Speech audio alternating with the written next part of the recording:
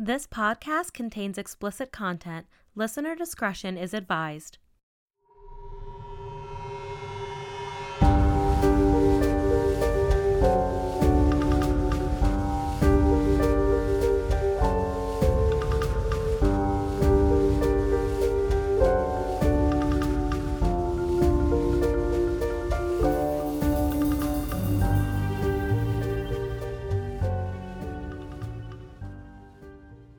Welcome to the Creepy Cannabis Podcast, where we chat all things creepy, cannabis, true crime, paranormal, and weird. I'm Madeline. I'm Rachel. I was just violently woken up from a nap. And it's New Year's. I just, honestly, everyone keeps asking me what I'm going to do, and I'm like, fucking nothing, because the last time I had the audacity to think it was going to be my year, well, we all know what happened in 2020. I don't want to take personal responsibility, but I do. I had too much joy. Too much hope. Too much hope going into it. Blind faith. It didn't work out that way. It really didn't. It's fine. It's been tragic. Although I did leave the state that I hated to move back home, got my dream job. It wasn't terrible for me. Meanwhile, the rest of us, like, go fuck yourself. I mean, my job has been stressful since I started it, that's for sure. Yeah, but if you love it, you know, there are worse things. With all the stressful jobs, at least I get a cannabis discount. I mean, that's really all you need in this life. I literally got 1 gram extract, which is usually $80 for $1 today, and then 3 cartridges that are usually $40 for $1. I just want to know what that's like, because I work at a vet, and I get a discount. Technically, they're expired, but I'm like, psh. That's never stopped anyone. I will be consuming all of these, and they will work. There's a grocery store by my house that's like, what am I trying to say? Like a discount grocery store. Yeah. But it's the only place you can get Dunkaroos on the East Coast, I feel like. And they're always, like, about to expire any day. Never stop me. Oh, no. Yeah. Like, I'm getting the Dunkaroos. Yeah, and eating all of them. Not the trash-ass chocolate ones. Like, the vanilla, like, funfetti ones. Yeah, like, I'll eat expired foods. Yeah. Smoke expired Mariganja. It's fine. It just, you know, they have to put an expiration date because it's medicine. Yeah. I mean, does weed ever expire? No. If you found a nug of weed in the corner of your closet, like 10 years after you first purchased it, would you still smoke it? Yes. Would I? Yes. Are you smoking? Is that tonight what you got on discount, or is that something else? No. Well, this was discounted. It was a deal, but it was like last week. And this strain is called Nurse Jackie. Oh, you know Nurse Jackie's like that TV show where that nurse is offing people. Yes. Okay. Or maybe she's just on drugs. Yeah, it's actually a sativa-dominant strain derived from 2 very well-known strains called Jack the Ripper and Medicine Woman. Oh, that's cute how they combine them, though. Yeah, so the plant's makeup is like 85% sativa and 15% indica, so it's pretty energizing. And it contains a THC content of 21%. This one actually is 26%. So when no! I put the wrong sticker. This one's for Ballooniverse, a different strain. Oh, no. I think this one is about like 23%. And it has a sweet lemony flavor with a very earthy aroma. It's a very dependable medicine, no matter how early in the day, because it gives you a very clear-headed buzz and allows you to go about your day with relative ease.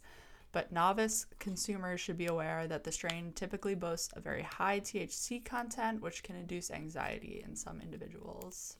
I do not need any more anxiety. Yeah, definitely I would say people that have a lot of anxiety, sativa-dominant strains aren't not always the best. They want like sedating, relaxing qualities more so than like energizing and stimulating. I for sure want those qualities. Whatever's going to put me into a better nap. So apparently it's really good for treating body pain on a wide scale while maintaining energy and focus. And it's very helpful in increasing appetite. It can help with internal issues such as nausea, Crohn's disease, eating disorders, and a hyperactive gag reflex, making it an obvious choice for anyone who has pain or trouble eating in the morning. Oh, Sean actually always has trouble eating in the morning. I am nauseous every morning. It's hit or miss for me. It's like 50-50. Sometimes I'm super morning. nauseous, and sometimes I'm like, I'm going to eat this whole kitchen. No, I just like feel Sean's like that too. really not good in the morning, most mornings. Luckily, I can smoke this going forward. And the strain, this strain is very, wow, that didn't make sense. So You I'm did your gonna best. Cut that out. Okay, this strain is good for people with mild to moderate stress or depression who spend their time presently and consciously. What the fuck does that mean? I'm not even sure. Sometimes when I copy and paste these sentences, I just should be reading them.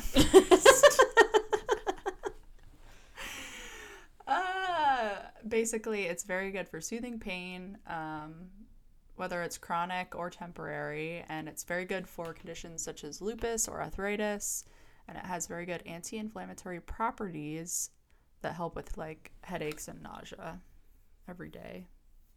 I feel like, do you even know what these things help? Because you're just on like a very steady regimen at this point that you're like, I'm not even going to let any of that shit creep in. No sickness is getting in here. I definitely was making fun of Maddie the other day because I said on her, she sometimes will just like, I guess be up at like 5 o'clock in the morning and I'll go to the bathroom and like just smell the weed. And I'm like, okay, she's awake. And then she comes downstairs like 10 p.m. that day and she's like, I just took a little nap. You took a fucking death. You died. You came Usually I wake up really, really early and then I smoke and then I watch TikToks for quite a while.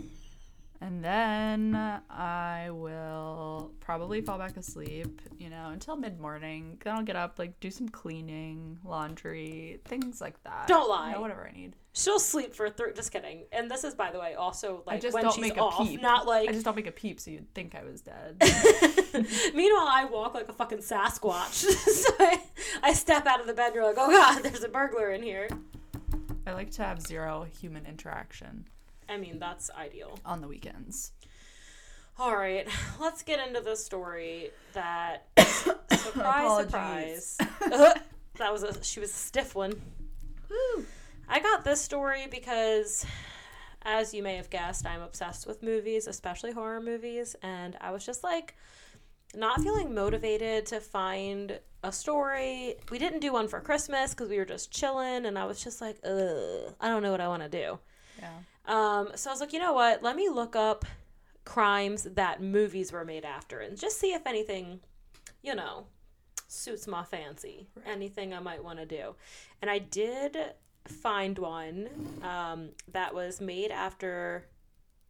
Well, the movie that was made after the crimes was the... oh, shit. I can't remember the name of it. Hold on. I had to look at my notes. I don't remember. It was like, what happens at sundown? Shit. The killer at sundown. Oh no, I'm upset. Let me just peruse here real quick. I went too deep. Oh, found it. The 1976 film, The Town That Dreaded Sundown, and then the 2014 sequel that was based on that movie. I haven't seen the 1976 film. That says it's like a very close representation, but I can tell you for a fact the 2014 is not a replication. That is just some guy walking around with like a knapsack on his head, like just axing people, like macheteing people. It's like Jason before he got his hockey mask. But basically, it's loosely based on these actual killings and attacks that happened in Texarkana. In Texas, between February 22nd, 1946 and May 3rd, 1946. There wasn't a lot of, like, I can't be sure how accurate some of the information is because it was 1946 and, like, some of the victims, it clearly says that they didn't have any pathology done and it's a lot of, like, witness statements and stuff. So You know, I'm going to do my best, but when you pick these old cases, sometimes there's just not a lot of information, and you just have to hope that what you're telling the people is correct. But either way, it's very interesting. Either way, it's a story. Yeah. We're just here to tell y'all stories. You know, we got 22 whole-ass followers that are dependent upon these stories. They need us. Yeah, They're here for it. My nephew was like, oh, me and my girlfriend, we just smoke weed on Saturdays and we listen to your podcast. Aww. Like, it's like their little date that they do together. Wow. So romantic. Also, like, not actually my nephew. It's my niece's ex-boyfriend, and I just like him more than her. I mean, honestly, it's just easier to say. Yeah, I just, like, have adopted him.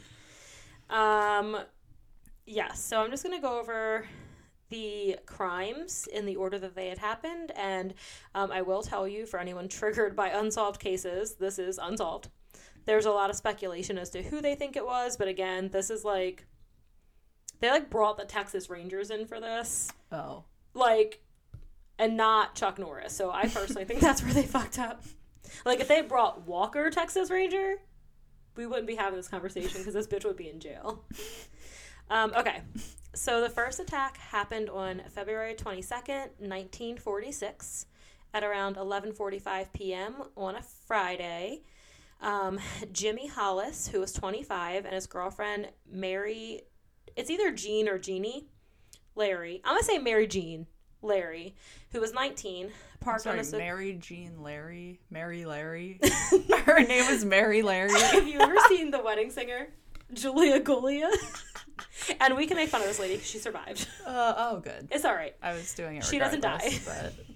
Sometimes I'm like, are people like these pieces of shit, like making fun of people? Like, we don't want anyone to be injured or die. Also, I think I'm getting a little... We said listener discretion is advised. A little secondhand ingestion. That means you can't sue us. I think. Should Google it. It's not COVID. It's not COVID. It just got in my throat for a second.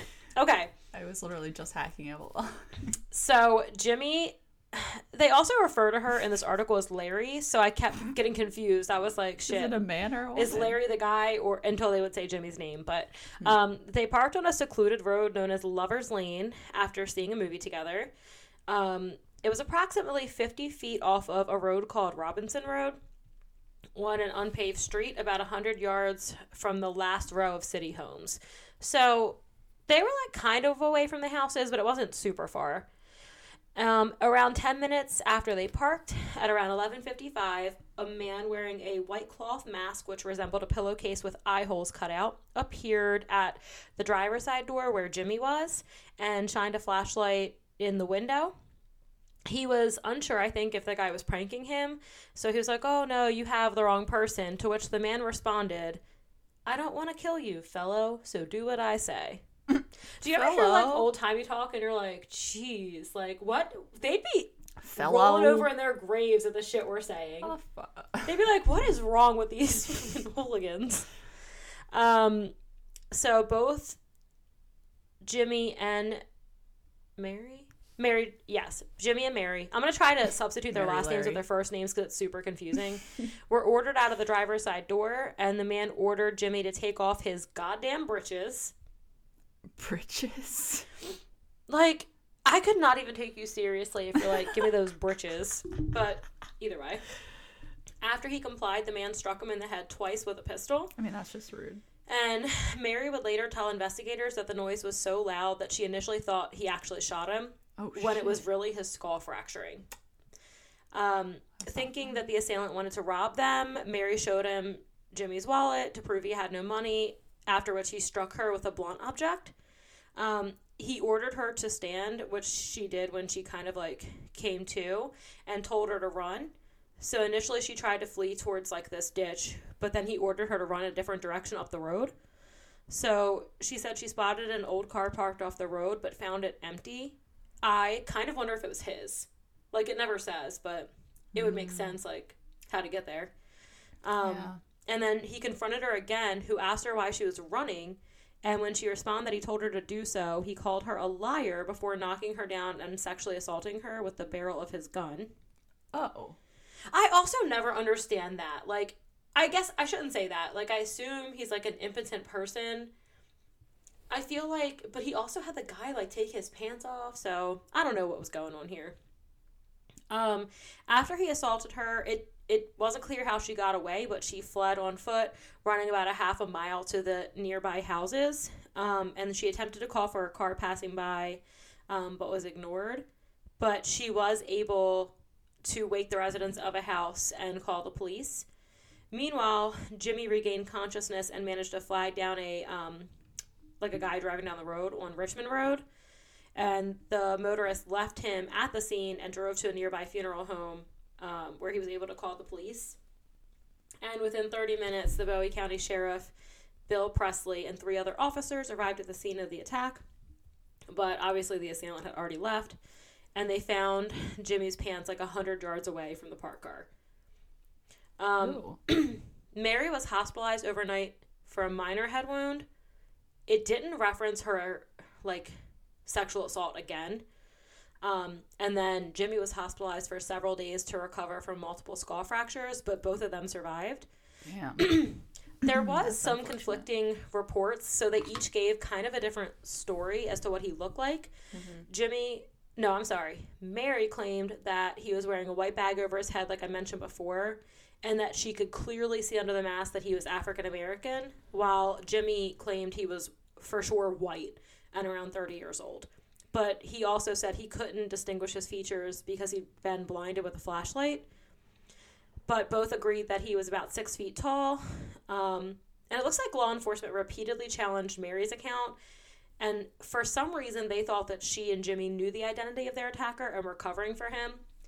I also feel like it would be hard, it's nighttime and a guy's wearing a mask with just the eyes cut out. It would probably be easy to mistake that for, a black man because it's dark. It's just, your dark eyes and a hood. But, the guy who was right next to him, in the light with the flashlight, thought he was white.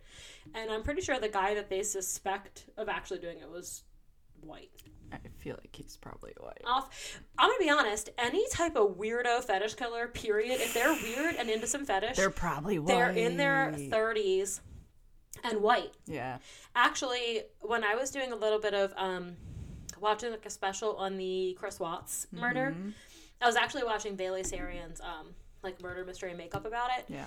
And she said that the officer investigating that case said that I want to say it was 90% of the time it's a white man in his 30s when it's a family annihilator situation. Oh, absolutely. And they almost always kill their families in August right before school starts. Plus it's really hot and crime always escalates in the summer because people have very short tempers when it's hot. Me. I could see myself murdering someone in the heat. Literally. That's why in Freakonomics they're correlation does not equal causation because ice cream sales going up in the summer doesn't have anything to do with the fact that crime also goes up in the summer, but they both go up in the summer.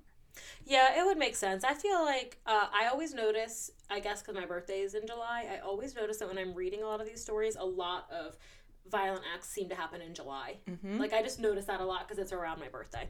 Very hot. Okay, let me stay on track today, guys, so we're not here for 8 hours, because for the love of God, I want you guys to keep coming back.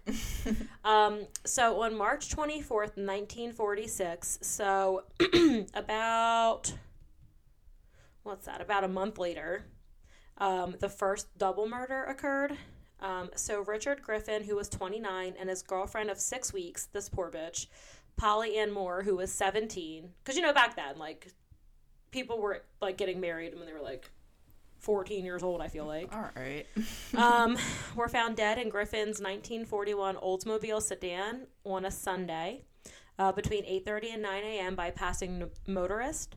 The motorist saw the parked car again on a lover's lane. So the way it's worded, I don't think it's on the same lover's lane. I know they were popular at this time, those little streets that you would go to and just make out in the car. I guess. Yeah, they're in a lot of when I'm researching a lot of older stories, there's a ton of it happened on Lover's Lane, and I'm damn. Why didn't they just make out in a house? Well, because I think back then you didn't just do that. You got together and dated and then you got married. So you're not canoodling in your parents' basement. They're no, marry my daughter and here's her dowry and shit. So it was just a different time. Like, Yikes. I don't think people were just like, now we're always like, oh, we're talking. Oh, we're just having sex, but have no intimate connection whatsoever. Like, it's just a different time. True. Except for if you're me, because I got married when I was 20 to, like, the third guy I dated. Like, as soon as I realized he wasn't a total douchewagon, I was like, wife me. And it worked. I trapped him. Okay, so they were found around 9 a.m. on a lover's lane on a road called Rich Road, which is now called South Robinson, near a railroad spur. It was about 100 yards south of the highway.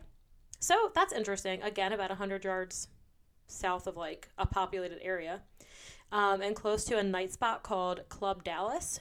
The motorists first thought that both were asleep, which, when they describe how their bodies were found, like, I don't know why they thought that. It's like crime junkies when they're like, it's never a mannequin. Like, they're never asleep. So Griffin was found between the front seats on his knees with his head resting on his crossed hands and his pockets turned inside out. And then Moore was found sprawled face down in the back seat. There is evidence that suggested that they were killed on a blanket, that she was killed on a blanket outside of the car and then placed there. Griffin had been shot twice while still in the car. Both had been shot once in the back of the head, and both were fully dressed. But there was a blood-soaked patch of earth near the car, suggesting to police that they had been killed outside the car and placed back inside. Congealed blood was also found covering the running board. I believe the running board is like that little board where your car door closes, but I could be wrong. And it had flowed through the bottom of the car door. Oh, yeah, that would make sense. Yeah, I'm right. I don't know anything about guns. I'm just going to be straight up. But it says a .32 cartridge shell was also found, possibly shot from a Colt pistol wrapped in a blanket. No reports indicate that either Griffin or Moore were examined by a pathologist, like I mentioned earlier. So it kind of opened up for a lot of local rumor, which stated that a sexual assault had also occurred. But a lot of modern reports refute that statement. But in response to the murders, police did launch a citywide investigation along with the Texas and Arkansas City Police, the Department of Public Safety, and then Miller and Cass County Sheriff's Departments, and the FBI. So by March 27th, local police had interviewed around 50 to 60 witnesses, including patrons and employees of the Club Dallas. But by March 30th, police had posted a $500 reward in an effort to gain any new information on the case. But it sounds like they just got like a lot of false leads and not really any actual information. Mm-hmm. And then again, like this is less than a month later. So on April 13th was the second double murder. And the article I'm have pulled up here, they have like pictures of the officer searching for clues. Like we talk about this a lot, but like when they're just like back in the day, they just like literally look around. Mm-hmm. Like what did people do before DNA and all of this stuff? Like that's got to be why so many crimes are just unsolved. Like it's crazy. So on the evening of Saturday, April 13th, Betty Jo Booker, who was 15, was playing her saxophone in her regular weekly gig with her band, the Rythmares. The Rythmares? Rythmares, Rythmaires. Weird. Listen. They were playing at the VFW Club at West 4th and Oak Street. And around 1:30 a.m. Sunday morning, on the 14th of April, her friend Paul Martin, age 17, arrived to pick her up from the performance. This was the last time the pair were seen alive. This poor guy, like, just coming to, like, escort his friend. That's horrible. Martin's body was found at around 6:30 a.m. that morning by Mr. and Mrs. G.H. Weaver and their son, lying on its left side by the northern edge of North Park Road. Blood was found further down on the other side of the road by a fence. He had been shot 4 times, once through the nose, again through the left 4th rib from behind, a 3rd time in the right hand, and finally through the back of the neck. So it sounds to me like this guy was just, like, trying so hard to run away. That's just an excessive amount of force. Well, like, if he's still running and he's like, fuck you, I'm out of here, you know, and that guy was like, Booker's body was not found until approximately 11:30 a.m., almost 2 miles away from Martin's body behind a tree. She was found by members of the Boyd family along with their friend Ted. I'm sorry, Ted. I can't do the last name. Who had joined the search party. So they Sorry, Ted. It was like show peppy. Listen. Her body was lying on its back, fully clothed, with the right hand in the pocket of the buttoned overcoat. I don't know what this guy's deal is with pockets. Like, pockets pulled out, pants off, like, hands in the pocket. I just sometimes don't know, like, what goes on in their heads. Like, there's a lot wrong in this man's head. I mean, yeah, but, like, your pockets. She had been shot twice, once through the chest and once in the face. Wow. The weapon used was the same as the first double murder, so they were pretty sure it was the same person. That's fucked. I know. Martin's 1946 Ford Club Coupe was found about 3 miles away from Booker's body and 2 miles away from his body. It was parked outside Spring Lake Park with the keys still in it. The authorities were not sure who was shot first. Sheriff Presley and Texas Ranger Captain Manuel Gonzalez. Oh, by the way, this Captain Manuel Gonzalez, like, he was like Walker Texas Ranger. Like, he was very well renowned.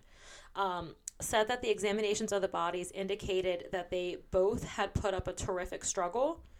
Martin's friend Tom Alberton said he did not believe an argument had happened between the victims and that Martin had not had any enemies. Law enforcement was unable to locate Booker's saxophone at the crime scene. It was eventually discovered, though, around 6 months later, on October 24th, still in its black imitation leather case in underbrush near where Booker's body had been found. So, okay, so at this point, they're like, okay, we got to up this reward. Like, we got to do something. People are terrified. It's horrific. And I also feel like in this time, like, I don't think crimes weren't happening as much. I just think they weren't reported the same way they are now. Like, I mean, if a crime happens now, you're videoing it as it freaking happens on your phone. Someone is. Mm-hmm. But back in these times, I think you just weren't aware of it until it was, like, in your town and in your face. And, you know, people get really freaked out and they're terrified. And that's why, like, we even had so much more freedom, I think, as a generation than kids these days. Like, I used to just roam my neighborhood. Yes. All day. My parents would be like, goodbye. Go outside. Goodbye. Don't and then I would leave as a small child, like 8, 10, and just ride my bike around the fucking neighborhood, do hood rat shit. For sure. I was a good kid, but I was still into some no I could have gotten business. abducted immediately. Well, I told you, I've probably mentioned on here before, but some guys definitely tried to grab me when I was like 16 years old, walking home from my friend's house. Like, it's just so fast. Did. I was, I cannot remember the name of the girl. I want to say it was Jody something. She was like abducted walking to school to get on the bus, and then she lived with her attacker and like ended up having his kids for like years and years before she got away. Not. And I will never forget, they asked him, why did you abduct her like from the school bus, like the bus stop? And he said, because there's so many kids and they get scared and they flee like cockroaches and you only need one. That is the most fucked up thing I've ever heard in my life. I've never forgotten it. It made me so sick. Also, bless you. Thank you. You're welcome. I poured a whole soda and didn't bring it up here. And I told Sean I wouldn't drink soda after tomorrow, so I just wasted it. He's probably down there slurping it right now. That he is. Okay, so at this point, they were like, let's raise this reward because we need to do something. So it was exceeding like $1,700 for information leading to the person or persons responsible in the Griffin Moore and Martin Booker murders. Rumors circulated through the area, with one rumor suggesting a local minister had turned in his own son as a suspect. On April 18th, Captain Gonzalez issued a statement to the public during a press conference verifying that the murderer had not been caught and that the rumors circulating among the public and in the newspapers were a hindrance to the investigation and harmful to innocent persons. He does sound like he knows what's up. He's like, no, we're not having this. So then, again, on May 3rd, 1946, that's when the final crimes happen. So, on Friday, May 3rd, sometime before 9 p.m., Virgil Starks, who was 37, he was a farmer and a welder, was in his modest ranch-style house on a 500-acre farm. Oh my God. Off of Highway 67 East. I'm jealous. I mean, and Highway 67, that's where the other 2 bodies were found, right? Yeah. Mm-hmm. Almost 10 miles northeast of Texarkana. He turned on his favorite weekly radio show, and his wife, Katie, who was 36, gave him a heating pad for a sore back. Aww. Katie. Okay. He sat in his armchair in the sitting room, which was just off the kitchen and the bedroom. While Katie was in her bedroom lying on the bed in her nightgown, she heard something from the backyard and asked poor Virgil to go turn down the radio. Turn down the radio. I can't see right. Virgil, turn it down. I shouldn't assume. They probably didn't have an accent like that. Where are they from? Texas? Yes, they did. I feel like Texarkana is somewhere Texarkana must be in Texas. Texas Where else and is it Arkansas. gonna be? Like, I think, because they had, like, joint Arkansas forces, too. Yeah, like Florabama. Yeah. Is that a thing? Yeah. Florabama? Yeah, the Florabama Shore. It's a show, just like the Jersey Shore. Stop. Only it's more ratchet because it's people from Alabama. No offense if anyone's from Alabama. Can I tell you that isn't Alabama the state we stopped in on the way to New Orleans? And it was hot. Not even the heat. The humidity was so thick that I got out of my car to go into McDonald's, and I had to swim through the air. Like, I had to use the force of my arms to propel myself forward. God bless anyone who lives in Alabama, because you can't breathe. Anyway. They're not okay. They're hood rat. How are you going to comfort an entire state of people? I mean... Alabama's not going to listen to any of our shit. First of all, we live in... I don't want to give away where we live, but where we live is not the creme de la creme. Yes, it is. Alabama would come to this neighborhood and be like, it's better than Alabama. What? This neighborhood? Oh, well, our state is much better than Alabama. I hate our state. All they try to do is take all my money. They'll be like, we'll raise the minimum wage by a half of a penny. That's everywhere. Yeah. I don't know. I feel like because we're so close to the Capitol, we're like, we could charge you less the money. Capitol, okay. Hunger Games. Listen. It's what it is. It is. She's hating. I mean, it is. Somebody's got to protect Alabama because you're over here coming for them like a savage-ass hoe. Alabama's ratchet. No ladies are actually hoes, and no hoes were harmed in the making of this podcast. Okay. Seconds later, after Virgil... I'm not sure if it's seconds after he turned it down or seconds after he was asked to. Oh, nope, just kidding. Virgil was reading the May 3rd edition of the Texarkana Gazette, and 2 shots were fired into the back of his head from a closed double window 3 feet away. Katie did not hear the gunshots. Instead, she heard what sounded like a breaking of glass, and she thought Virgil had dropped something and went to see what had happened. As she entered the doorway to the living room, she saw Virgil stand up and then suddenly slump back into his chair. And she saw blood and then ran to him and lifted up his head when she realized he was dead. So she ran to the phone to call the police. I was like, what? She rang the wall crank phone. So she rang the phone 2 times before being shot twice in the face from the same window. One bullet entered her right cheek and exited behind her left ear, and the other went in just below her lip, breaking her jaw and splintering out several teeth before lodging up under her tongue. Wow, what the fuck? Fucked. I'm gonna be honest, I didn't fully read ahead, so I'm kind of like disgusting. Surprised. She dropped to her knees, but soon managed to get back on her feet. I mean, go ahead with yourself. Wow. She ran to get a pistol from the living room. What? This bitch is like, fuck you. I'm not going down like M. Night Shyamalan twist. She was blinded by her own blood. She heard the killer tearing loose the rusted screen wire on the back porch. She thought she was going to be killed, so she stumbled toward her bedroom near the front of the house to leave a note. This bitch is like, let me get my gun. Let me leave evidence. Let me write my will. Fuck this guy. What the fuck? She's going to be like, 2 shots. Then 2 shots to me. Couldn't make it to gun. Kill this motherfucker. That's going to be her note. Meanwhile, the killer ran to the back of the house and made his way up the steps and into the side screen porch through the back screen door. Ugh. I was like, he knew where she was. That's he a lot shot her. of doors. I know. I was like, where is this? She heard the killer coming through the kitchen window. How How is this guy so dumb? He shot her through a window, could see the layout, ran up the stairs, jumped through a greenhouse, came back down through the window. Like, what? Wait, yeah, like, why is it going in a window? I thought there was a door. I don't know.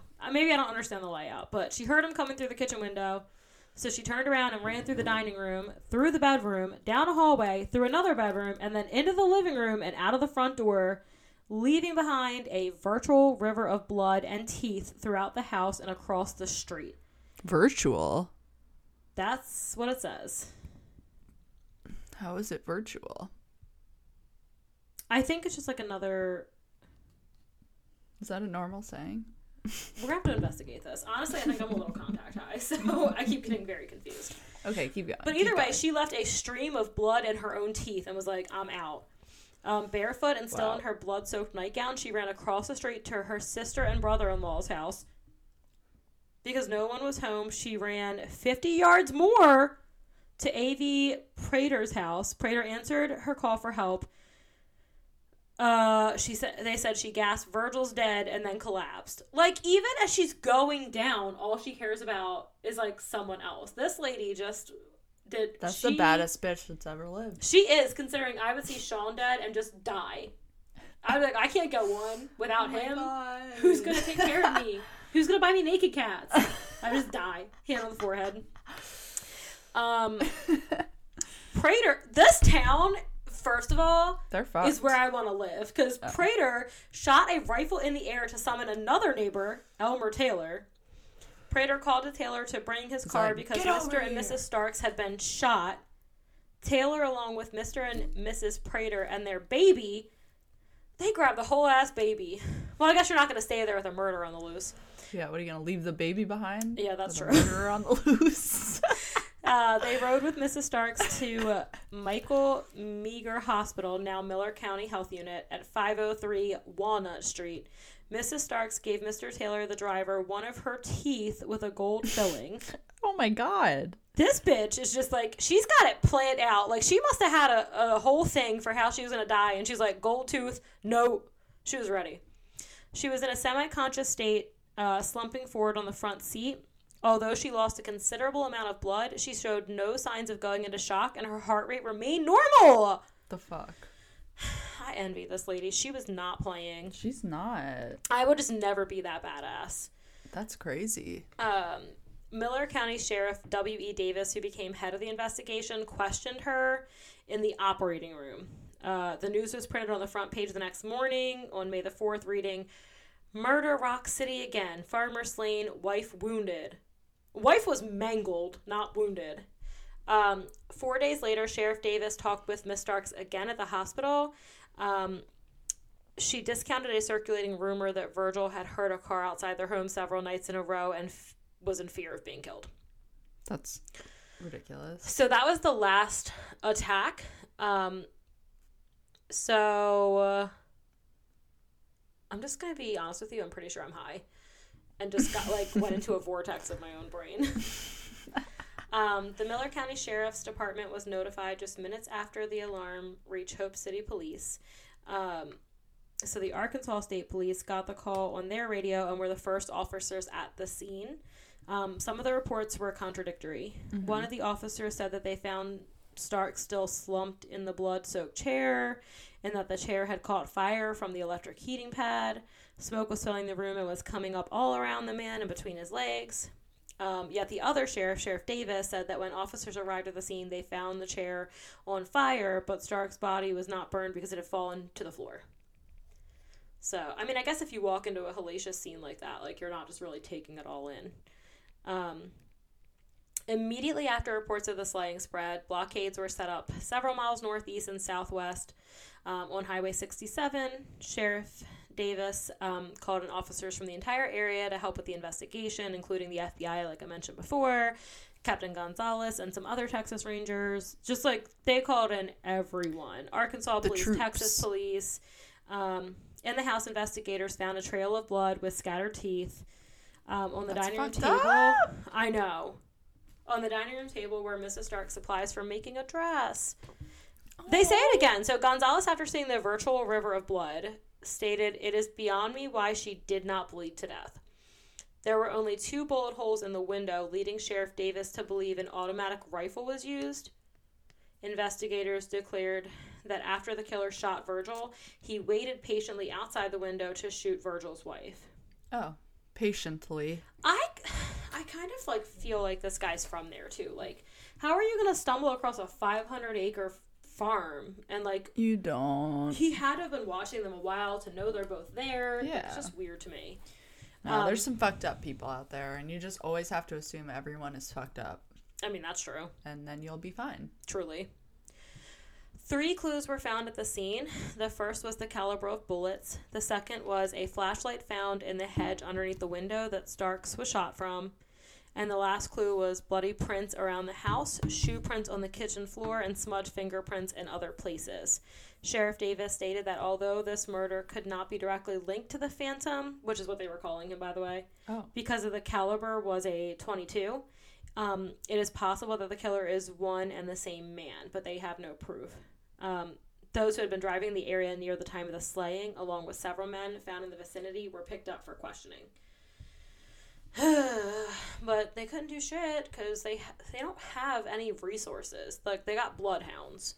So early on Saturday morning, the bloodhounds were brought in by the Arkansas State Police. They found 2 trails that led to the highway before the scent was lost. So, like, this is definitely the car that the first couple saw, I think. I think he just drives to places and then goes off the beaten path. That night, many officers patrolled Lovers Lanes, hoping to prevent another attack. And by Sunday night, more state police officers were called in to help the investigation and aid in protecting the local civilians. And officers had detained at least 12 suspects, but only kept 3 for further questioning. 47 total officers were working around the clock to solve the mysteries, and among them were sheriffs of 4 counties, Captain Gonzalez and his staff of the Texas Rangers, and Chief Deputy Tillman Johnson. So they really were doing their best. Like, they had everybody in there. But I personally think it sounds like this guy started off on, like, not easier targets, but, like, he started off on these Lovers Lanes and, like, surprising people, and then I feel like he went into, like, stalking in their homes. He was like, Like, it seems like the Golden State Killer. Oh, yeah, that guy. He was gross. Fucking fuck. The flashlight was sent to Washington, D.C. for further inspection by the FBI. Meanwhile, Mrs. Starks was showing improvements at the hospital. The unofficial theory for a motive amongst the majority of the 47 officers was that of a sex mania, because large amounts of money in the home were not taken, nor was Mrs. Stark's purse, which was lying on the bed containing money and jewels. Jewels? I know. It's just a different like a time. big diamond and a big sapphire. That's probably what she's she's going to write on the note, like, these are the color of my jewels for when you catch this bitch. The family jewels. I just think of, like, balls. Yes, that's what I was saying. The title on the front page of the Texarkana Gazette on Sunday read, "Sex Maniac Hunted in Murders." I don't know. Like, I definitely think there was some type of sexual motive, but he only sexually assaulted the first female that we know of. But I know, like, some sexual sadists, like, penetration doesn't have to be the thing that gets them off. Like, just killing can. But I also feel like more often than not when I'm reading about sexual sadists, they tend to, like, use knives more than guns. Because it's, like, a penetration. I've actually researched that a lot. I know, but it's the facts. That's disgusting. On the night of Virgil's death, the reward fund was up to $7,000. So back then, like, that's a ton of money. They're really trying. That's like $7 million. So they got it, like, on the radio station. They were just doing everything they could. And then, you know, Gonzalez was just staying on top of it. Like, we have the best unit, the best people on here, two-way radio equipment, which would allow the officers to converse. We have two-way radios. I know, right? But then they could converse between the cars and with other forces. So, as you can see, like, a totally different time. Like, this is big news. So, a clerk from the Bowie County Selective Service Board stated that even though he contacted officers 2 weeks prior, no investigating officers had checked his files. Another clerk from the Miller County Draft Board stated that no request for examination of her files had been made. Both explained that their reports would reveal information such as thumbprints, rifleman awards, and mental and physical conditions of the registrants. That night, during a radio interview, Gonzalez asked residents to help the investigation by refraining from spreading and repeating rumors. He stated that these only take the officers from the main route of the investigation. It is so important that we capture this man and that we cannot afford to overlook any lead, no matter how fantastic it might seem. So basically, like, people were calling in with bogus shit, but they still had to check every single thing, and it was taking up all their time. Mm-hmm. The next day, they did get that mobile transmitting station in the late afternoon, along with 10 police cars and 20 state police officers. And Captain Gonzalez got it all into place immediately into operation. It looks like a correspondent from the International News Service made reservations to come to the city and cover the story. So again, like, they're just doing everything they can in the world to get it out there, to have better communication, to try to figure something out. And I think they were kind of hoping they would just catch him in action. Like, they had enough bodies in this rural town that they could just catch him trying to kill someone else. Who's to say he didn't leave? So he never attacks again after this. I mean, clearly he left. On Thursday morning, May 9th, Sheriff Davis was notified that the flashlight found at the Starks murder scene contained no fingerprints. On Wednesday, May 29th, a colored picture of on the front page of the Texarkana Gazette showed the flashlight. Mm-hmm. It was their first, by the way, Texarkana Gazette's first spot-colored photograph.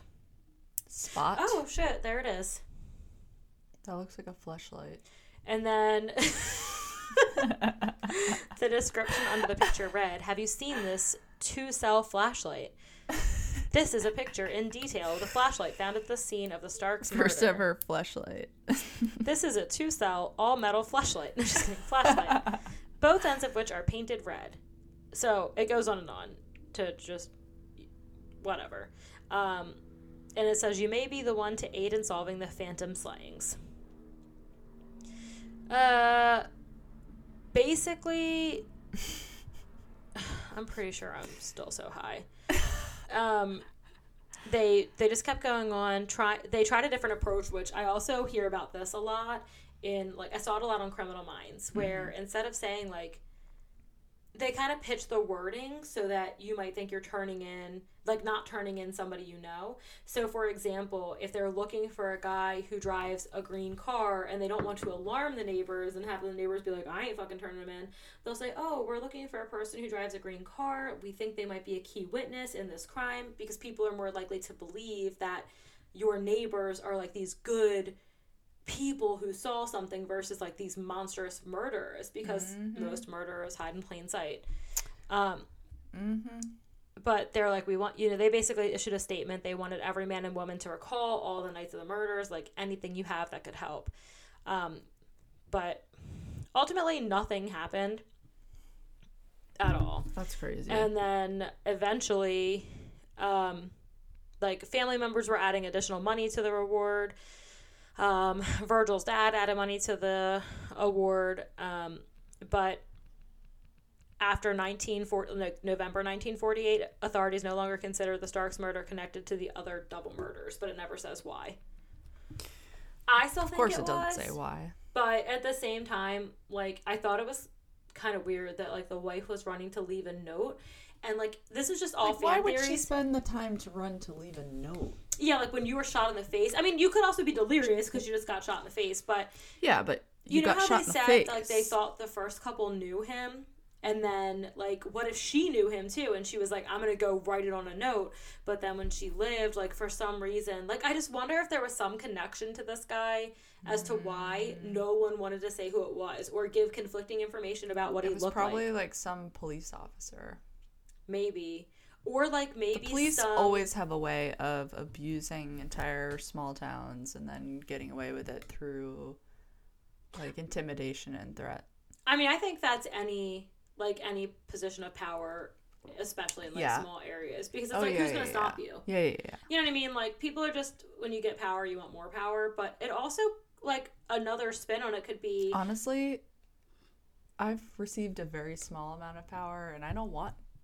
You don't want it. That's how I more. feel in management. I'm like, fuck this power. I'm like, why are you all yelling at me all the time? Yeah, you're like, I just want to smoke a little, chill a little. Like, what the fuck is happening? No, it's fine. I mean... It's fine.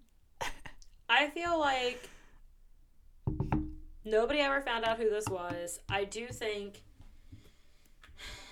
it could be a couple things. Like, it could be a law enforcement officer's child, or like maybe it was somebody who, I don't know. Like, I just feel like there's a couple different iterations of why you wouldn't tell on someone. Like, maybe it was somebody with a handicap, and like, even though this person was a horrible murderer, like, they had some element of feeling bad for him. Or maybe it was actually like somebody they were very afraid of, or like a mayor, or a police officer or ranger.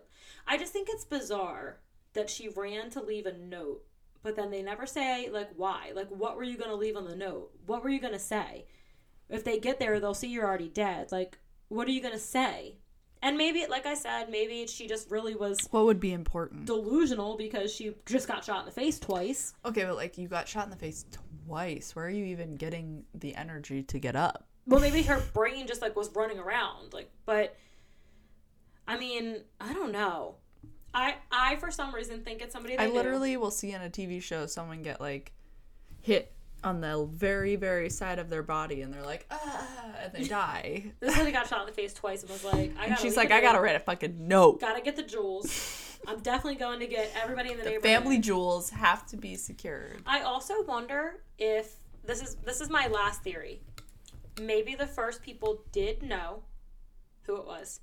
Maybe she also caught a glimpse of who it was going to leave it on a note in case she died, had to run away, and then they Texased that shit and murdered him. Like, you know, that whole town, no officer in that town is going to cry about that shit. You know, like, if it really was somebody they all knew, and they were just like, they would okay, let's just kill him. Oh, yeah. Like, this is done. For sure. And then you'd never hear anything more about it. But that's like how Alaska operates 365. They're like, we're just going to take you to the great frontier, never to be seen again. They're like, bitch, you're gone. Yeah. Good luck. You're in the frontier. Yeah, I think that's the theory I'm sticking to. I think they did know who it was. That would make sense why she was going to leave a note, and then she escaped, so she was like, fuck it. She told that lady and her baby and her neighbor and the baby's daddy, and she was like, it's so-and-so, and they were like, we got you. They took a couple minutes, murdered the fuck out of that guy, and then took her to the hospital. Yeah, probably. Like, I just think that's what happened. Because I also don't think someone like that could just stop. Unless they were physically stopped. They had to be put to rest. Like, even if he went to another state, they would pass away. There's an inside joke you'll never understand. We were like talking about something upsetting someone, and Maddie was like, he would pass, and I thought she was going to say pass out, and she said pass away, and it just made me laugh so hard that I spit out my drink. It was so stupid, but in the moment, it was so funny. I was talking about someone doing their job. They would pass away. From having to do their job. I want to pass away from having to do my job. But I'll be working from home for the month of January, so thank the good Lord. Blessed. So I'm interested, you know, all 22 of you, you know who you are. Leave a comment. Tell me what you think happened. Nobody's gonna comment. But maybe Sean, because he listens. At Creepy Cannabis Pod on Instagram. Yes. We'll post a photo of the detectives. Maybe we'll post a photo of that flashlight. It's a good picture. The flashlight. You're like, have you seen this flashlight? As if it was the only one ever made in that whole ass town. I don't know. Maybe it was, like, unique in some way. But that was it. Unsolved. Oh, my God. That was a hiccup and a burp. We're really classy. I just thought you should know. I'm gonna cry. Look, it's not my fault. We got the naked cat. We got him home. He had a really bad infection and was super sick. And I was not ready. Everyone told me naked cats are so cuddly and they want to be on you all the time. I did not believe it. And he's a screamer. He sleeps on me all night, and he suckles on my neck and leaves little baby kitten hickeys. Yeah, and he's a screamer. He is, and I just was not prepared. Like, anybody who has a newborn, like, you're a fucking rock star, because I feel like I'm never going to sleep again. Mm-hmm. And every time I fall asleep, he's like, let me nurse on that neck. Then I just let him. Sometimes I just stick him on there. And I'm you like, want shut babies. up. You want babies. I'm going to tell you, nothing has ever made me question my fertility journey more than... it should be mandatory. This fucking naked cat. That if you want a baby, you have to mother a naked cat kitten for at least 30 days. And see how you feel. And if you survive it and you still want kids, approved. Yeah. You can have them. Yeah, that makes perfect sense. Because, like, I have 4 other cats. He peed the bed the other night. He is so tired He's so cold. pitiful and cold.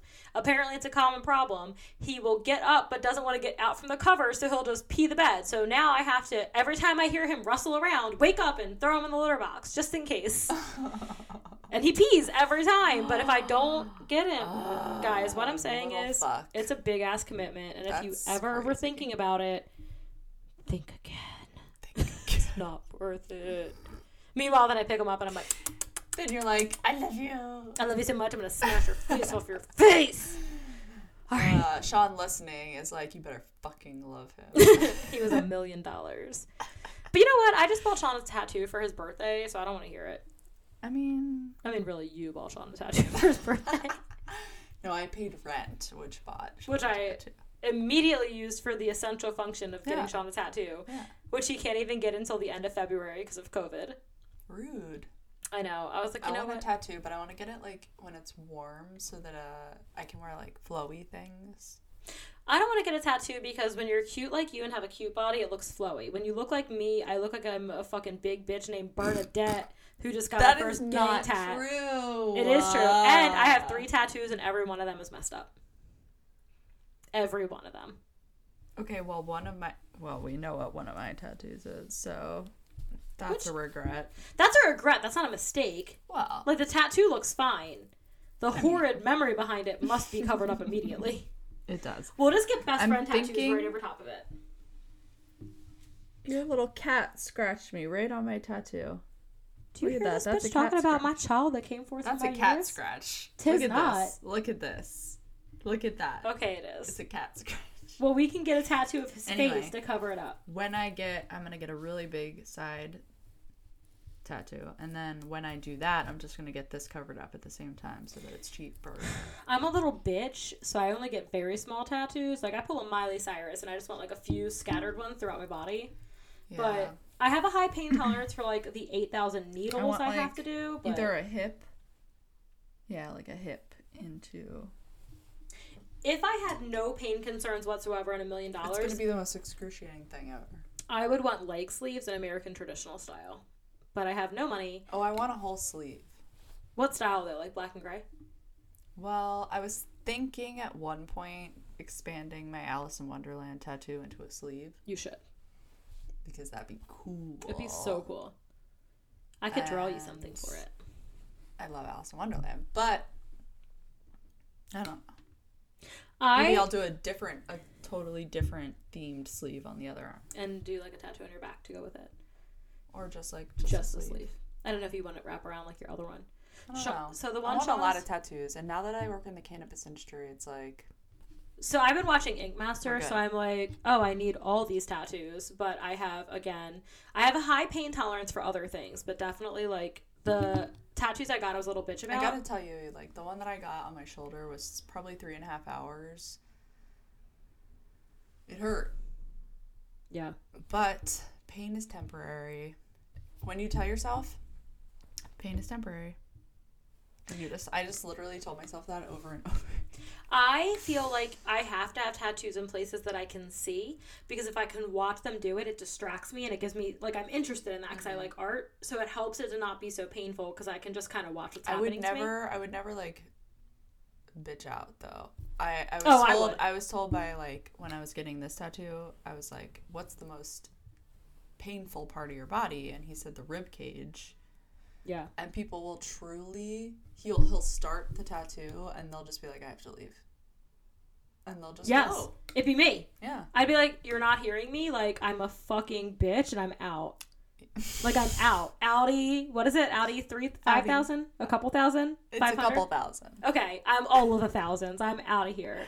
I definitely think I prefer to stick with much smaller tattoos, like almost like what you could walk in and be like, I want that generic shit off the wall, and then just compile them together so that it looks like a sleeve, but really they're smaller and easier to handle. That's not a bad thing either, though. That's cool. But I go back and forth because I love black and gray. I think it holds up. I'm just wondering if I should ever introduce color or if I should always maintain black and white. I love American traditional style. It's my favorite style. Like, if I'm just looking at tattoos, that's my favorite style. I don't know if I want color because color fades. Yeah, well, black fades too. But a lot of those American traditional colors, they do hold up because they're black heavy. According to Ink Master, it's where I get all my information. But Oliver Peck says... I need to find a really good artist. So, the guy that Sean is going to is named Stevie Money. He started Sean's tattoo... Dude. He started Sean's tattoo good tattoos. 100 years ago. And just life happened, fertility happened, and he never had the money to finish it. And I was like, bitch, you are 35 years old. It is time. Finish this bitch. So he's going to get... Like, it's fully outlined and everything, and it's been like that for 10 years. So he's going to get it shaded in, and then after that session, I'll get another session to get it, like, the background. But he's expensive, the guy who did it, because at the time that he was doing Sean's, he never did portraits at all, and now he specializes in portraits. Is it an hourly rate? Yeah. What? How much? $150 an hour. Oh, that's not bad. When I was in New York, I was looking for artists in New York, and it was like...